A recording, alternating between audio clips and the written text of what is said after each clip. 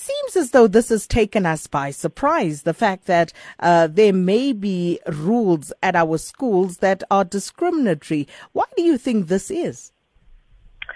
Well, with the issues of racism, it's always the case that we always seem to be taken by surprise. The truth of the matter is that racism is an issue in South Africa. It is a matter of how do we deal with it. There are a number of ways, Sakina, that I believe that we could attempt to deal with it in an effort of trying to eliminate or eradicating it. Truth of the matter is that in an ideal world, we will never be able to eradicate or eliminate racism.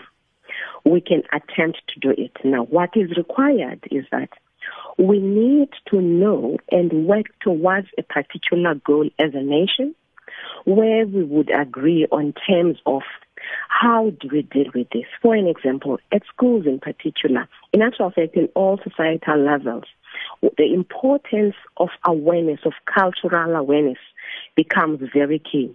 Who am I? Who is the person seated next to me? The awareness talks about the language, talks about the clothing, talks about the cultural groups that are other than the one that I belong to. That becomes very key. So it's the education of that. Secondly to that, the importance of cultural knowledge. Now, it's a step further than just the awareness. We need to educate ourselves as South Africans, where we say there are other people other than myself, and it's the importance of educating people about our values, our history, and our beliefs. There are only 4 steps, and the third one would be the cultural sensitivity. And this is the area where clashes tend to come.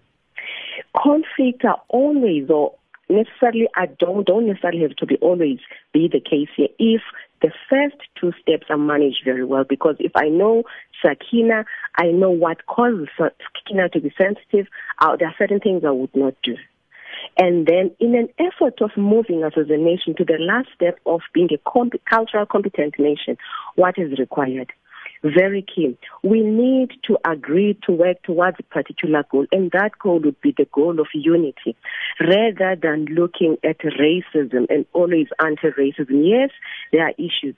Truth of the matter is that people are hurting, people are not trusting, people have past hurts that have not been dealt with. In schools in particular, there's an urgent need to have diversity, cultural diversity knowledge classes that are introduced in schools and in all other societal facets for that matter. Now, just looking at the situation at Pretoria Girls High and the fact that at the heart of this are the children who are on the receiving end of these policies, but the 13-year-old Zuleika Patel, who has become the face of this whole incident. What is your view on that particular matter? The fact that it is now the children, and it's not the first time. We think back to June 76 and, other incidents as well, where the children have had to stand up and make sure that these issues are highlighted in certain ways. But what do you make of the fact that we have now abdicated that responsibility and, basically put it on the doorstep of our children to deal with? Right. The importance, Sakina, one, of addressing the past hurts, starting from the parents, because as a parent, if I have been directly affected by apartheid, I have hurts that I have not spoken to a number of people. I have hurts that I have not addressed, and it is natural that if I have not dealt with that, I would, in a way, communicate my misinformation or ill information, and the information I heard from that particular era, and take that to children. And children as well, they ought to be informed, well informed, where, for an example, we know that these children are born post the apartheid era, which then says the element of patriotism, the element of education about where we're coming from as a nation. This is the truth. This is where we are. This is where, for as long as we are not driving towards a particular goal, either of unity or of agreeing to remain at the state. The case of Zuleika, it is not, it's not the only case in the country.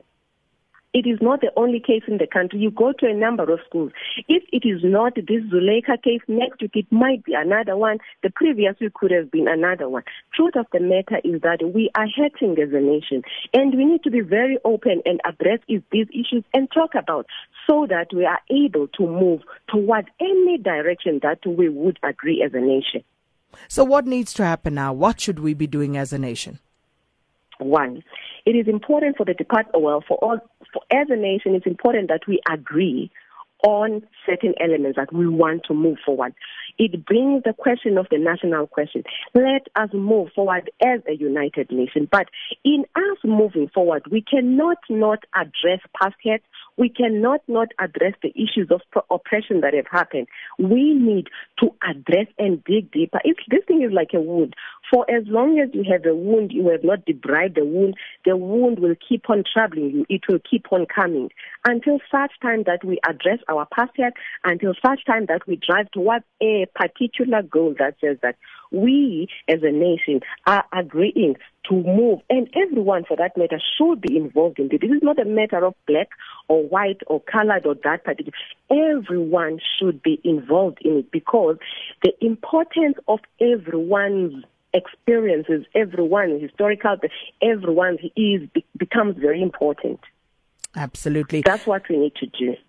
And I think that's something that we need to do as soon as possible, as opposed to pushing these things back, and then we find ourselves many years down the line still addressing the same issues.